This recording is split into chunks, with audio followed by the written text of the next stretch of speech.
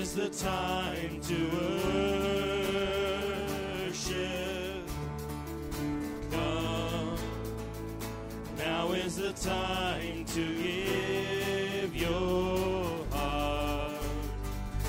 Come, just as you are to worship.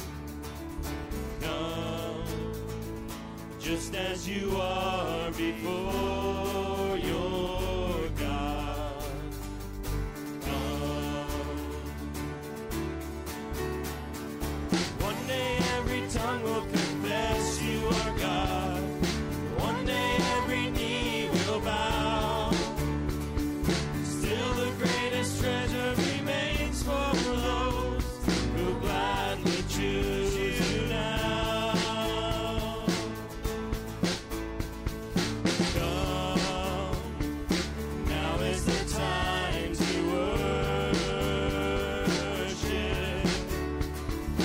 Come, now is the time to give your heart. Come, just as you are to worship. Come, just as you are before your God. Come, one day every tongue will confess you are God, and one day every knee will bow. Still the greatest treasure remains for those who gladly choose you now. Come, now is the time to worship. Come, now is the time to give your heart.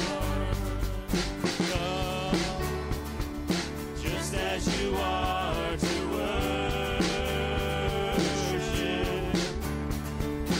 Come, just as you are before your God. Come. One day every tongue will confess you are God. One day every knee will bow. Still the greatest treasure remains for those who gladly seek you now. Come, now is the time to worship.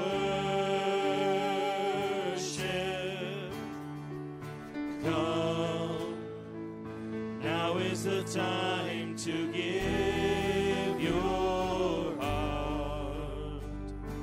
Come.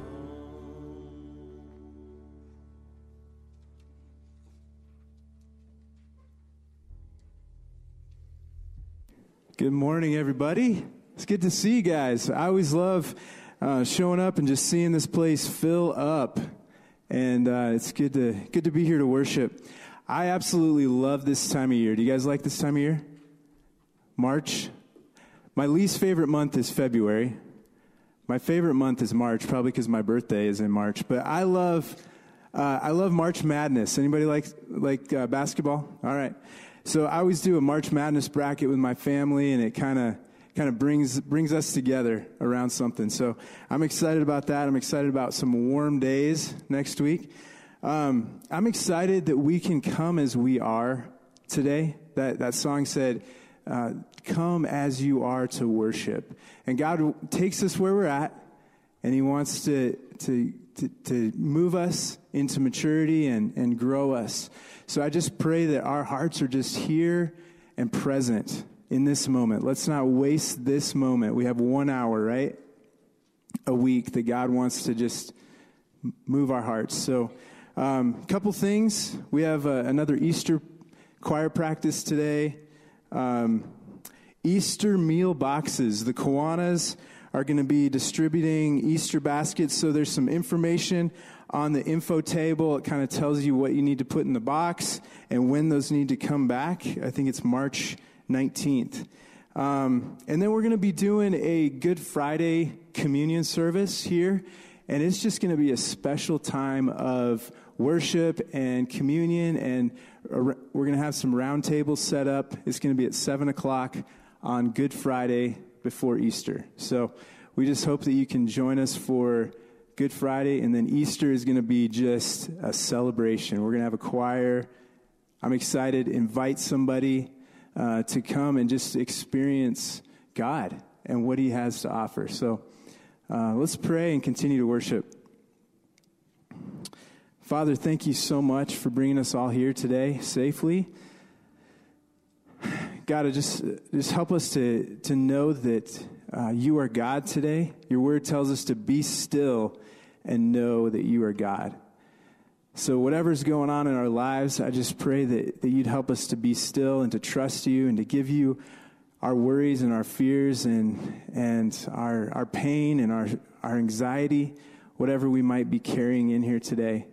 We just surrender that to you and ask that we would worship you with all of our heart, soul, mind, and strength. In Jesus' name, amen. Let's stand and sing with these guys. He's our rescuer. He's our rescuer. We are free from sin forevermore. Oh, how sweet the sound. Oh, how grace abounds. We will praise the Lord, our rescuer. There is good news for the captives, good news for the shame. There is good news for the one who walked away. There is good news for the doubter, the one religion failed. For the good Lord has come to seek and save. He's our rescuer. He's our rescuer. We are free from sin forevermore. Oh, how sweet the sound. Oh, how grace abounds. We will praise the Lord, our rescuer. He is beauty for the blind man, riches for the poor. He is friendship for the one the world ignores. He is pasture for the weary, rest for those who strive. Oh, the good Lord is the way, the truth, the life. Yes, the good Lord is the way, the truth, the life. He's our rescuer. He's our rescuer. We are free from sin forevermore. Oh, how sweet the sound. Oh, how grace abounds. We will praise the Lord, our rescuer. Come and be chainless. Come and be fearless. Come to the foot of Calvary. For there is redemption for every affliction here at the foot of Calvary. So come and be chainless. Come and be fearless. Come to the foot of Calvary. There is redemption for every affliction here at the foot of Calvary. He's our rescuer. He's our rescuer. We are free from sin forevermore. Oh, how sweet the sound. Oh, how grace abounds. We will praise the Lord, our rescuer. We will praise the Lord, our rescuer.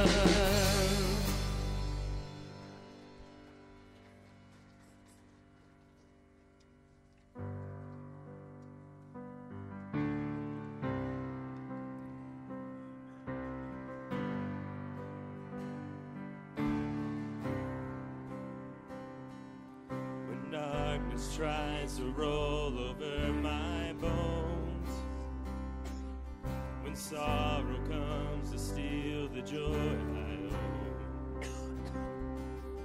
when brokenness and pain is all I know, oh, I won't be shaken, no, I won't be shaken. My fear doesn't stand a chance when I stand in your love. My fear doesn't stand a chance when I stand in your love. My fear doesn't stand a chance when I stand in your love.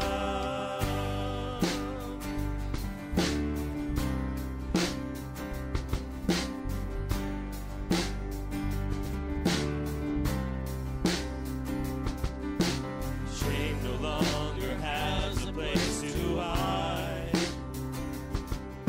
and I am not a captive to the lies. I'm not afraid to leave my past behind.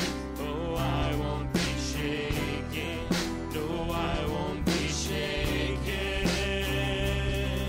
My fear doesn't stand a chance when I stand in your love. My fear doesn't stand a chance when I stand in your love. My fear doesn't stand a chance when I stand in your love.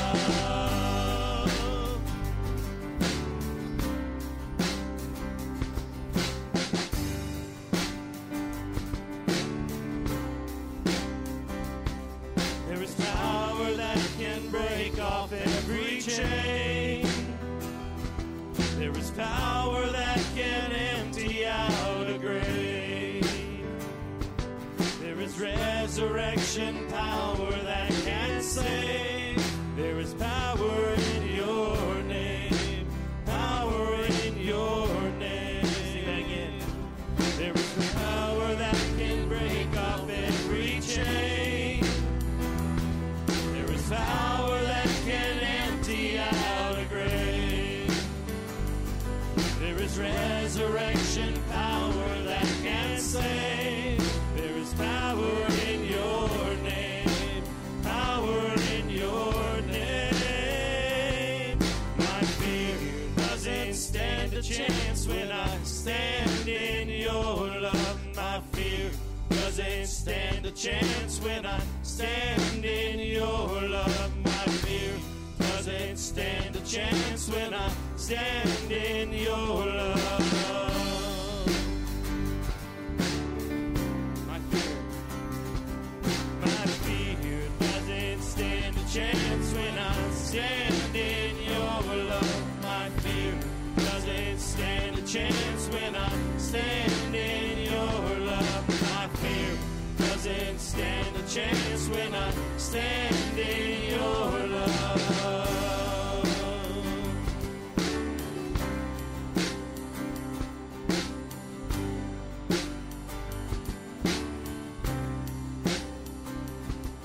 My fear doesn't stand a chance when I stand in your love. My fear doesn't stand a chance when I stand in your love. My fear doesn't stand a chance when I stand in your love. Standing in your love.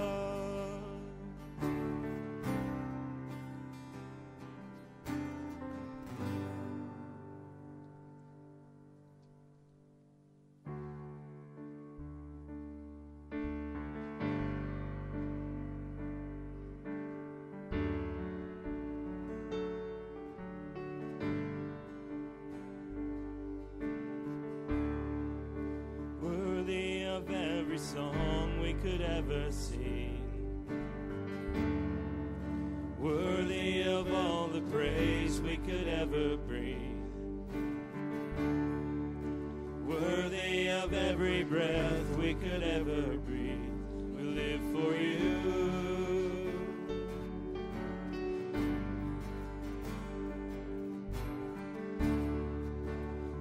Jesus, the name above every other name.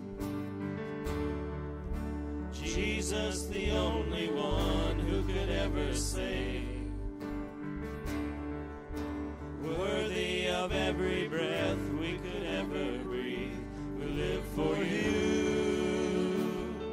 We live for you. And holy, there is no one like you.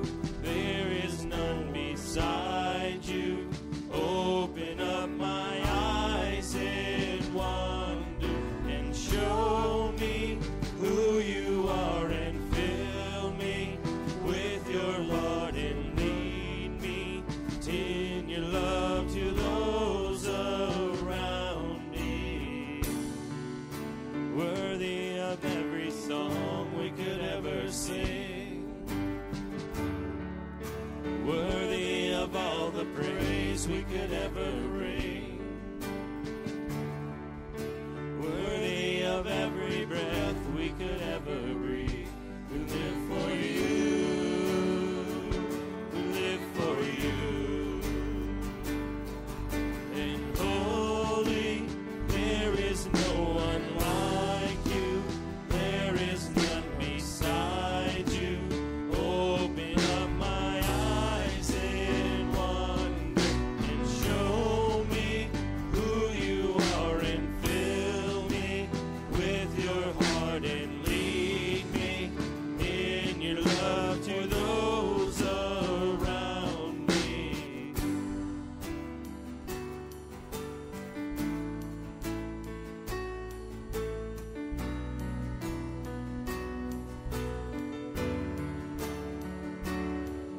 And I will build my life upon your love. It is a firm foundation, and I will put my trust in you alone, and I will not be shaken, and I will build my life upon your love. It is a firm foundation, and I will put my trust in you alone, and I will not be shaken.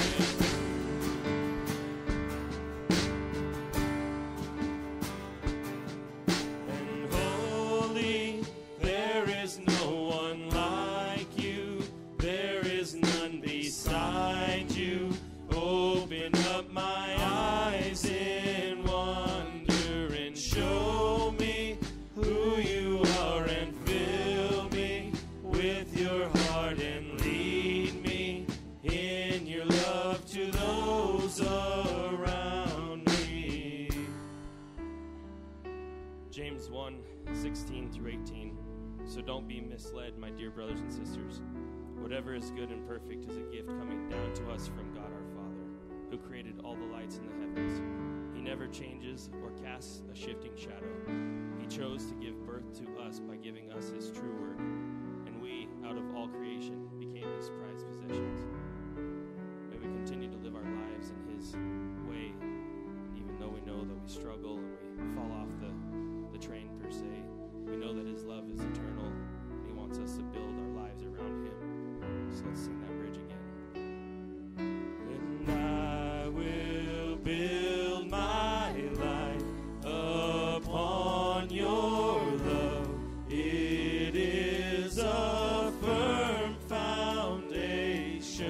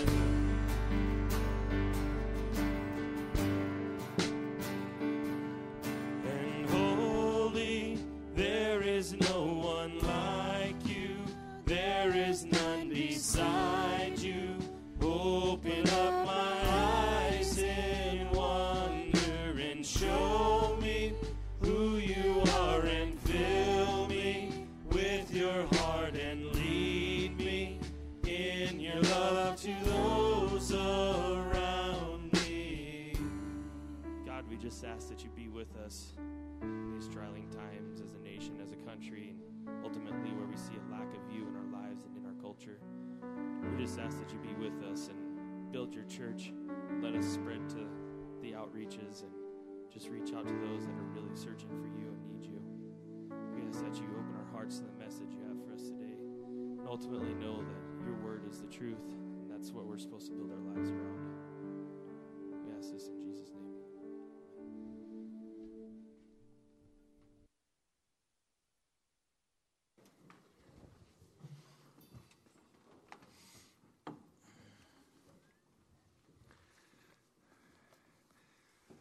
Thank you, Ty and worship team.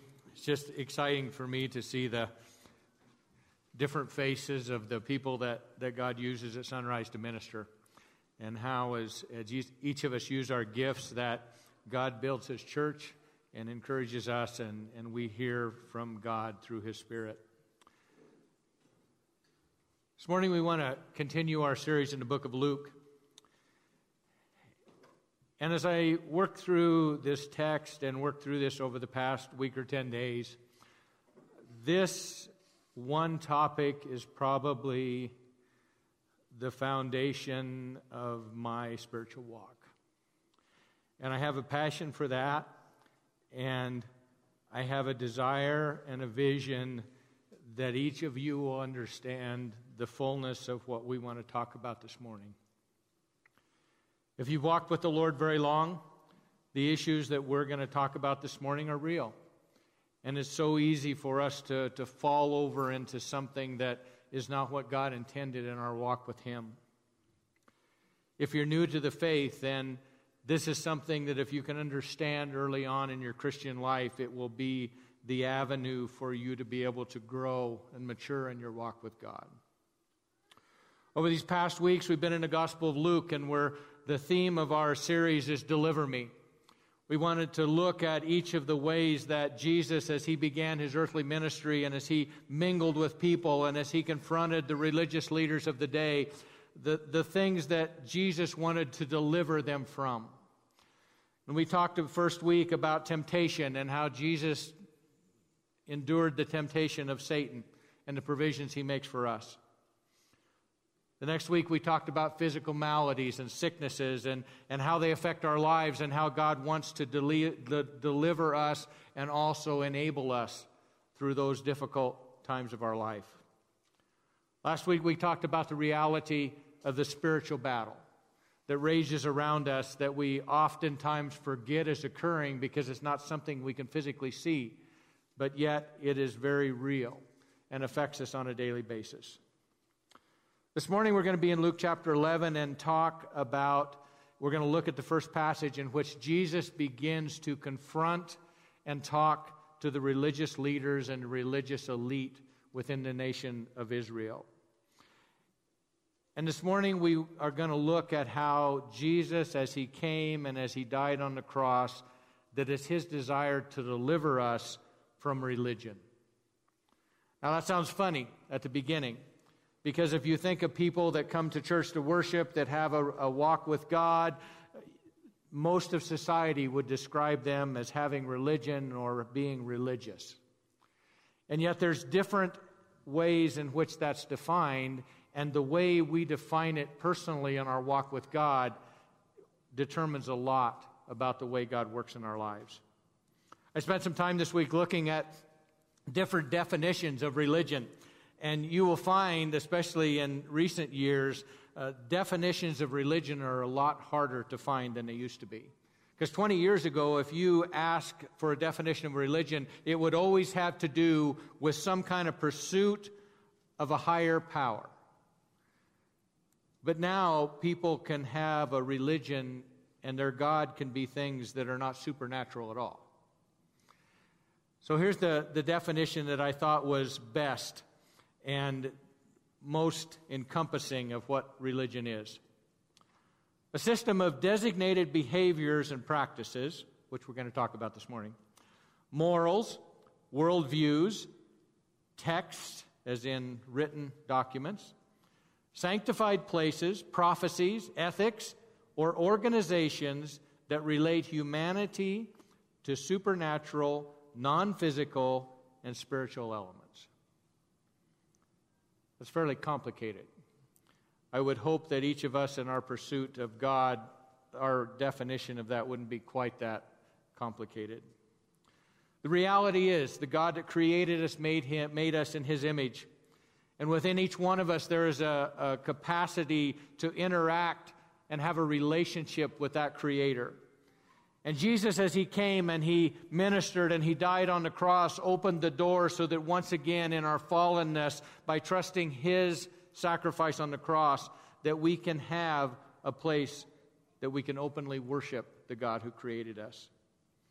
The Old Testament law, as it was given to Moses, was intended for Israel, the nation of Israel, to be a way that they could relate to this God that created them and this God that chose them. And yet through the years and through the centuries that followed, it developed into a religion that missed God's intent of a relationship. And Jesus, as He begins His confrontation with the Pharisees and the religious leaders, confronts the reality of what their faith had become and begins to present what God's intent was once again for the freshness of a walk with Christ. This morning I want to look at 8 different things that Jesus brings to light in His conversation with the Pharisees. And for each one of them, I hope, and it's my prayer and desire, that you will examine your own life to see which of these elements is there.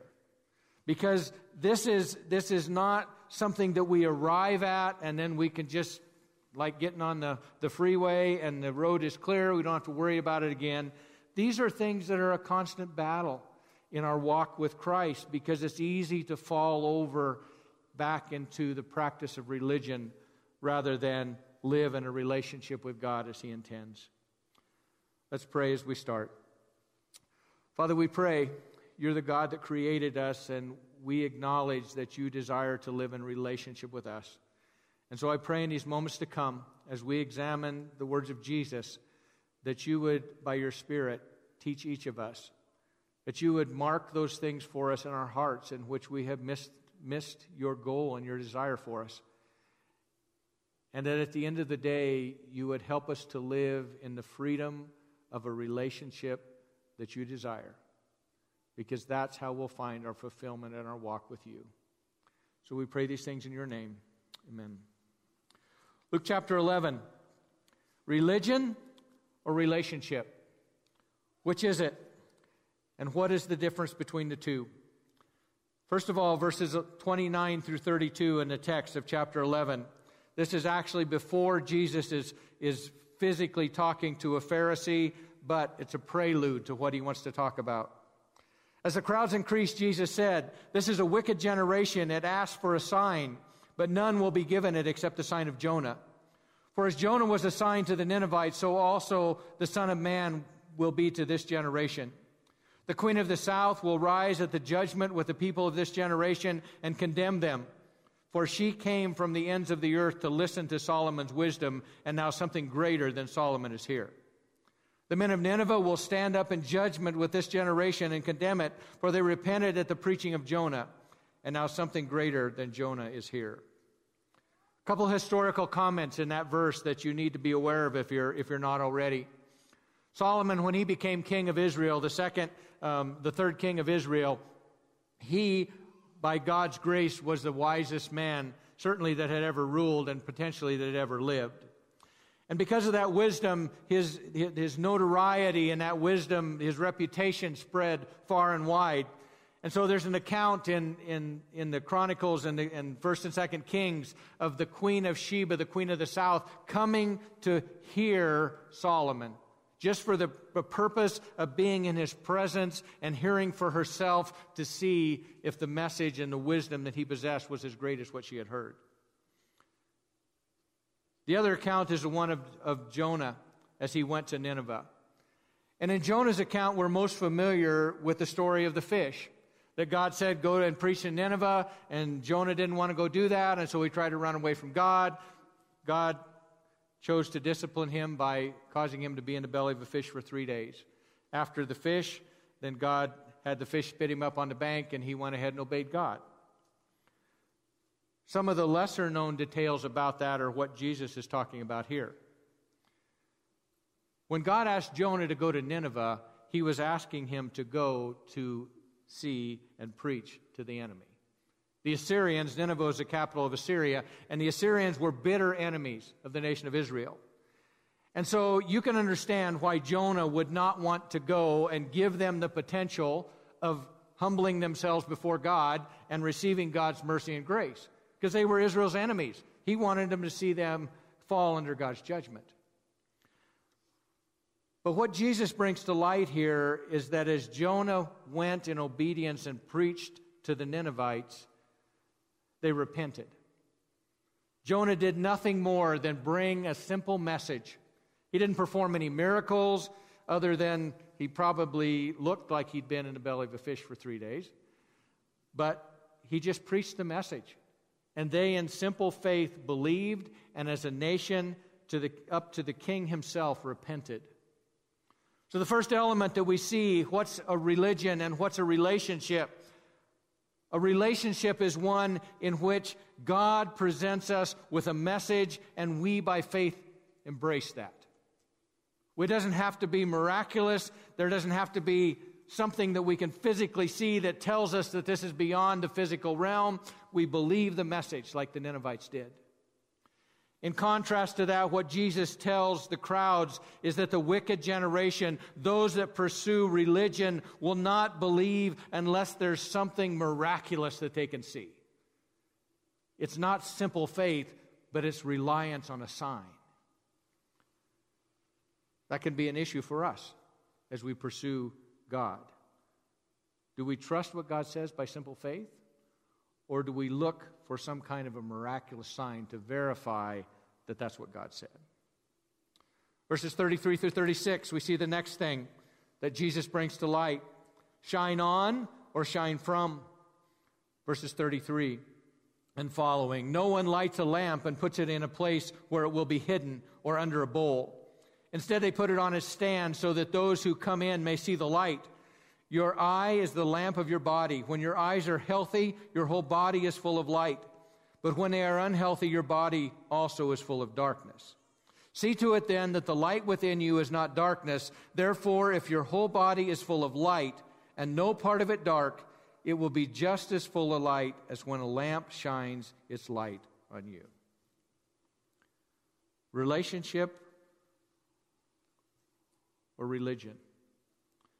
The essence of what Jesus' message was to the people is that God desires, by His grace and mercy, to change our hearts. As it were, that the light of life, that the light of His message, that the light of the gospel would come in and change us from the inside out. And as we interact and as we walk in that relationship with Christ, that the light comes from within us and is able to be seen in the world around us. In contrast, religion begins with a focus, with a light, with an emphasis on what's on the outside. And we seek by our behaviors and by our actions and those things that people can see, we seek to change those so that the light shines on the outside rather than coming from a changed heart. Shine on or shine from? Verses 39 and 40 begins the account in which Jesus has went to a Pharisee's house and he's interacting with them directly.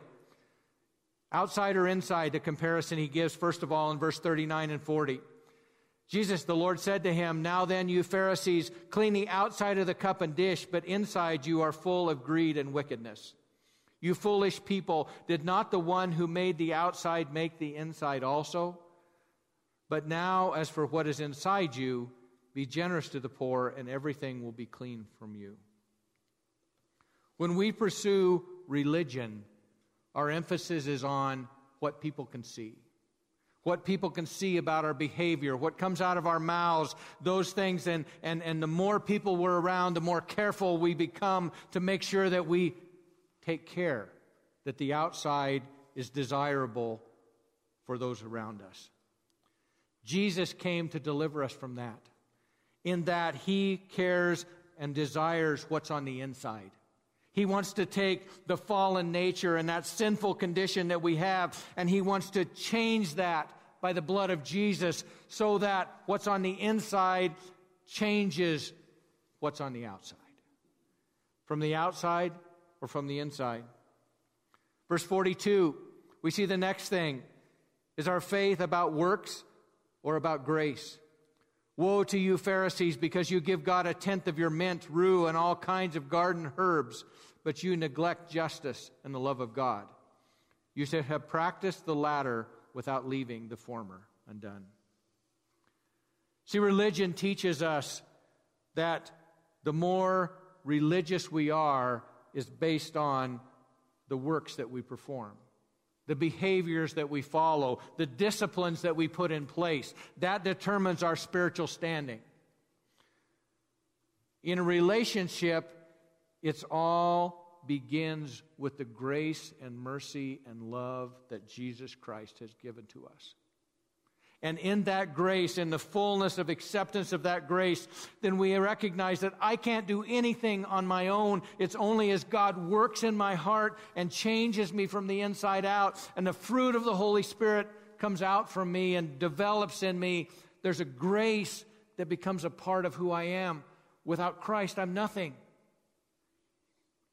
Religion says your works determine how spiritual you are.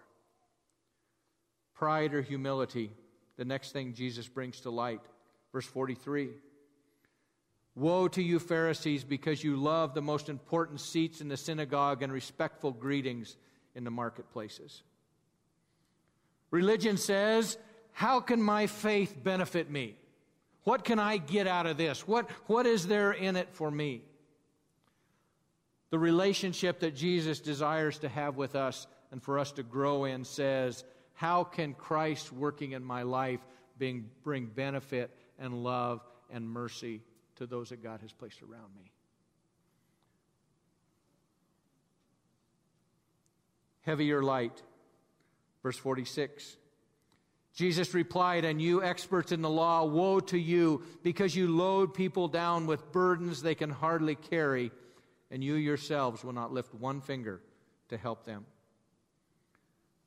Religious expression adds weight to the already difficult cares of this life. Because there's a pressure to conform and a pressure to perform and a pressure that I have to do these things in order to be spiritual. And that adds burden and a yoke to an already heavy life and the cares that follow us. The relationship that Jesus desires us to have is one that we give our burdens and our cares to Him and walk in the grace and mercy that He provides us. And that lightens the load rather than making it more difficult to carry. Jesus said, take my yoke upon you, for it is easy and light. Hypocrisy or honesty. Verses 47 and 48. Woe to you, because you build tombs for the prophets, and it was your ancestors who killed them. So you testify that you approve of what your ancestors did. They killed the prophets, and you build their tombs. In religion, the recesses of the heart and the motives are hidden to make sure that the outward appearance is good. What Jesus is referring to is as you go through the course of the Old Testament, the people of Israel rebelled against God, and they killed and persecuted and tortured those that brought the message of God. And yet, the leaders in this generation built the tombs, as it were, and honored the prophets, as it were. But in reality, they were part of the problem of ancient times. You see, religion is built on outward appearances, and that breeds hypocrisy. When we are trying to be religious, we're most consumed by what people see about us, and we don't want to be honest about the fallenness of our nature and the struggles that I have on a daily basis and those things that God sees within my heart that I don't want anybody else to know about. In a relationship, those things are shared and brought out so that God can work in those areas. Hypocrisy or honesty. Control or access. Verse 52. Woe to you, experts in the law, because you have taken away the key to knowledge. You yourselves have entered, and you have hindered those who were entering. Control or access. If you think about the quote-unquote major religions of the world, there is an element in nearly every one of those in which the leaders have an additional level of knowledge, and they use that knowledge as a means to control the people that are following that religion. Just think through the world religions that you can talk about. Look at where the nation of Israel was when Jesus came.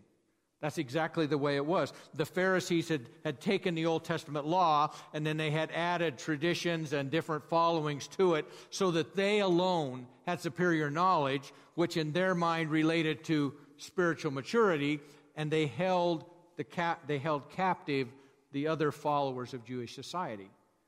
Controlled access. Within a relationship, access is available. I can fall on my knees before my Creator God and ask His forgiveness and ask for His help and have the assurance that the Holy Spirit is going to work in my life and speak to my heart the same as somebody that has just put their faith and trust in Christ today. Access to God in the relationship with Jesus Christ is the same. There's no different. I put together a couple of graphics, and as we see these this morning, you'll recognize that that's not my spiritual gift. But I want you to have a picture in your mind of the difference between what religion and a relationship is. You can put the first one of those up if you would, Chris. Okay. So this is how religion works. The standard of God, what God gives us in His Word. Love the Lord your God with all your heart. Love your neighbor as yourself. Speak the truth in love. All of those principles, all of those standards that God gives us. If we're practicing religion, then those standards become a pressure from the outside in that I have to follow that because that's what makes me acceptable in God's eyes. And what happens is that we as individuals do this for ourselves, but we also let those around us, those leaders around us, give us an interpretation of speaking the truth in love means you do this, and you do this, and you do that. And so rather than from the inside, the heart changes and it moves out towards maturity, there is this constant pressure of trying to conform, and my spirituality is based on my ability to check the boxes that I've done what I need to do. Check, check, check, check, check. That makes me spiritual. And there's a confining and a heaviness about that kind of living. Go to the next slide. What is God's intention for a relationship? The standards of God are the same. Principles of God are the same. I recognize in my heart of hearts, that I can't live up to that. That God has got to change something in my inner being by the blood and the power of Jesus in order for me to attain any of God's standards. And so the catalyst for change comes not from my trying to conform, but it comes from God working His miraculous power in my life. And as I mature and I walk in that relationship, I'm more able to conform to the standards that God has put in place. God does the work in religion. I try to do the work. God's intent for us is to walk in a relationship with Him. Go back to that slide on the religion. Here's the thing about this that is so troubling to me. The reality is, for those of us that have put our faith and trust in Christ, within that box of God's standard, there is complete and total freedom. And within a relationship, we have the ability for my Christian walk and obedience to Christ is not going to necessarily look like yours. Because it's between me and my God. And speaking the truth in love is going to be different for me than it's going to be for any of you. I love the analogy of a marriage because it just gives us a good picture of what that looks like. There's principles that God lays out in Scripture. Husbands, love your wives like Christ loved the church. Wives, respect your husbands. In every one of our marriages, those principles need to be in play, but the specifics of how those principles are played out are going to be different. And it's going to change over time. You know, I think back, Bobby and I have been married nearly 40 years. And what we expressed to one another in terms of love and respect when we were newlyweds and our family was young is completely different because it's evolved as we have aged and we have changed and as God has worked in our lives. There's a fluidness about what that looks like. And that's what Jesus wants us to understand about our relationship with Him. It's going to be different for every one of us, and He wants us to live within the freedom of what it means to live within God's standards. Love the Lord your God with all your heart. Love your neighbor as yourself. General standards that God gives us, that within the context of a relationship, God can use us uniquely and individually as He changes us from the inside out. That's what had happened in Jewish society that Jesus was confronting. Originally, when the law was given, it was a means by which Israel could relate to God. They could bring the sacrifices and celebrate the festivals and set aside the Sabbath and do those things because it would remind them of what God wanted to do in their hearts. But over time, those things became rituals and became a religion, and they lost sight of the fact that God wants a relationship with you.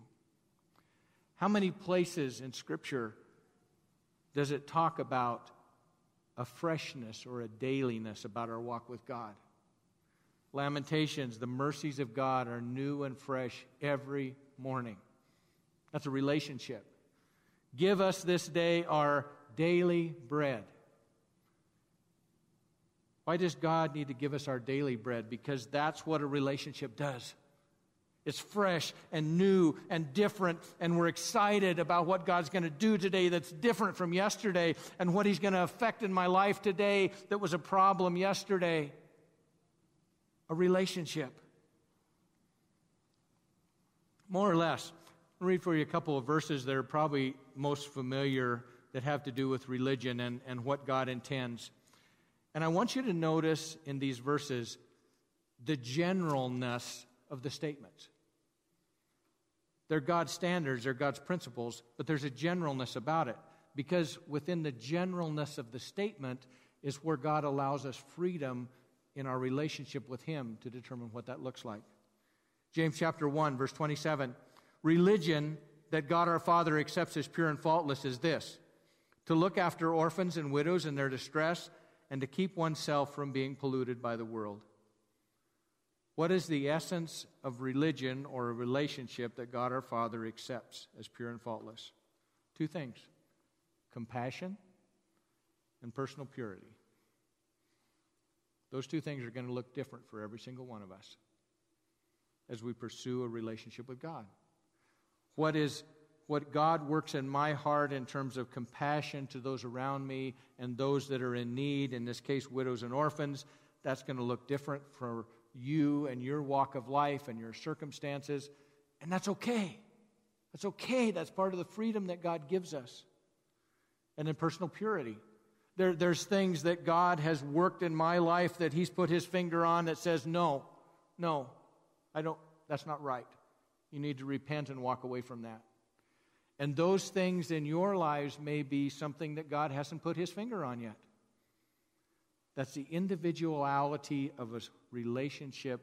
And at some point in time, God will work in your heart and He'll say to you, no, you can't do that anymore. that goes against what I want and my best for you. Compassion and purity. Micah 6, verses, we're familiar with verse 8, but I want to read for you the couple verses that precede that because I think the context is really, really important. With what shall I come before the Lord and bow down before the exalted God? Shall I come before him with burnt offerings, with calves a year old? Will the Lord be pleased with thousands of rams, with 10,000 rivers of olive oil? Shall I offer my firstborn for my transgression, the fruit of my body for the sin of my soul? Just an exaggeration of the sacrifices of the Old Testament. And then Micah's final statement. He has shown you, O mortal, what is good. And what does the Lord require of you? To act justly, to love mercy, and to walk humbly with your God. Action, love, and walk. It's going to look different for every one of us, and that's okay. In the context of a relationship, that's okay. That's part of the freedom that God gives us, so long as God is working those things in our heart, and it's by the power of the blood of Christ and the working of the Holy Spirit that they begin to flow out of what God's doing in our life. Act, love, walk, compassion, and purity. Jesus wanted to deliver Jewish society as well as us from religion. Because religion brings pressure into our lives, and following Christ in a relationship that he gives brings great freedom and joy. And we also have to remember as we mingle with each other, it's always better if God puts a finger on something in my life rather than for me, especially for a non-believer, to put a finger on a behavior and say, no, you shouldn't be doing that. Because the reality is, for somebody that doesn't know Christ, their behaviors are nothing more than an outflow of the fallenness of their heart. And the problem is not with the behavior. The problem is that they need to be in a right relationship with Jesus Christ. And so oftentimes I see this happen over and over again, that we reach out to somebody that doesn't know Christ and we say, you shouldn't do that. That's wrong. And by doing that, we cause them to lose sight or to not have the opportunity to hear of that which is the solution rather than a Band-Aid. Within the context of church, the same thing is true. It's always better when we see something that we know is not good in somebody to just pray that God's Spirit would put his finger on that. There's a place for confrontation. Galatians chapter 6 talks about that. Within the context of a family, we as parents have the responsibility to confront those things that we see in our kids. But many times we get the cart ahead of the horse and we say, your faith, your relationship has to look like mine, and that's what makes it successful. No. The goal is that we all look like Christ. And the only way that can happen is as God, by his Spirit, changes us from the inside out. And that's what a relationship is. I pray that you go back through these lists of 8 things. Because it's easy to walk in the context of a relationship and then put these disciplines and behaviors and these things in our lives. And over time, if we're not aware, they evolve into a ritualistic religion. And we begin to take faith and take confidence from the things that we do rather than what we are in Christ. It's just part of the fall, part of our fallen nature. And so it's my prayer for all of us that as we pursue Christ, that we would recognize that this is a relationship. This is an ongoing, evolving thing that comes from what Christ is doing in us, not from what we choose to change about ourselves and our behavior. There's a freedom in that, an incredible freedom in that. I know that early on in my Christian experience, it started with the youth pastor telling me, you need to put something in your life that will remind you on a daily or an hourly basis that you're in the presence of a God and you're His child. And so that was a chime on a watch or a bell between classes at the high school, something that was a physical reminder that I was in the presence of God and I was His child. And then over time, that evolved into this reality that being a child of God and being in a relationship with the God who created me is who I am, not something that I do. Just like it doesn't matter where I am, I'm married to Bobby. That's who I am. And as I function within the reality of that relationship, it protects me from a lot of the things that I can get drawn away in. And the same thing with our relationship with Christ. If God matures in us the fact that that becomes our identity, that relationship becomes our identity, then so many of the things that we struggle with, God's able to just work them out of our lives.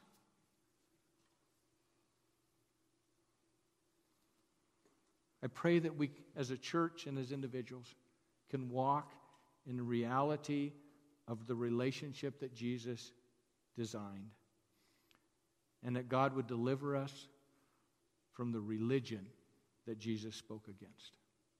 Let's pray. Father, we thank you this morning for the fact that you made us, you designed us for a relationship with you. God, we deserve none of that. None of that.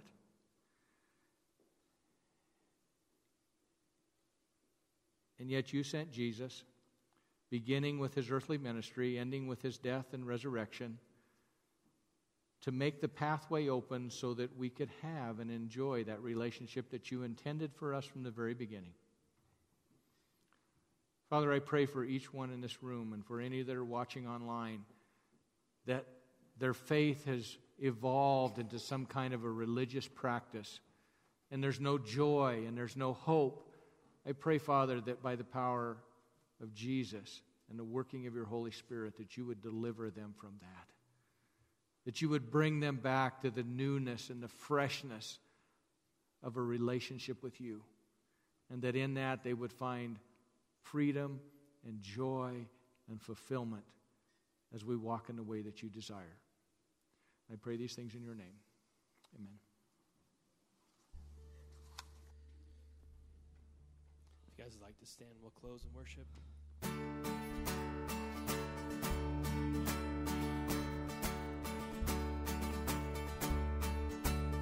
I was buried beneath my shame. Who could carry that kind of weight? It was my doom till I met you. I was breathing but not alive. All my failures I tried to hide. It was my doom till I met you. When you called my name and I ran out of that grave,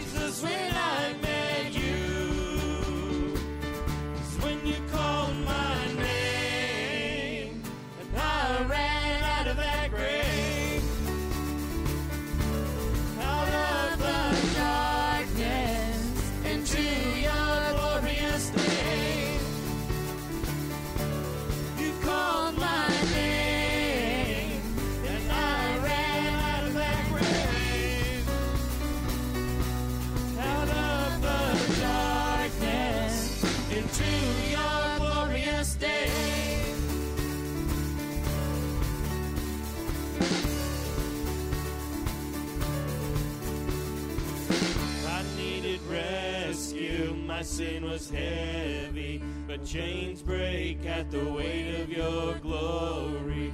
I needed shelter, I was an orphan. Now you call me a citizen of heaven.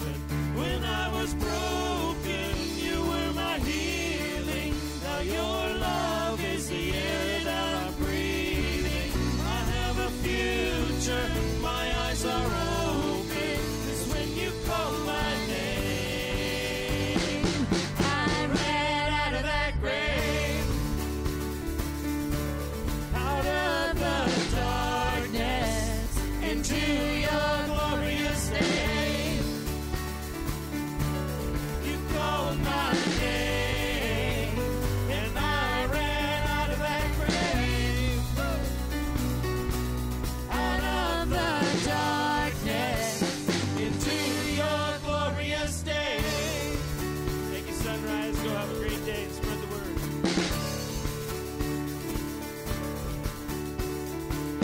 I needed rescue, my sin was heavy, but chains break at the weight of your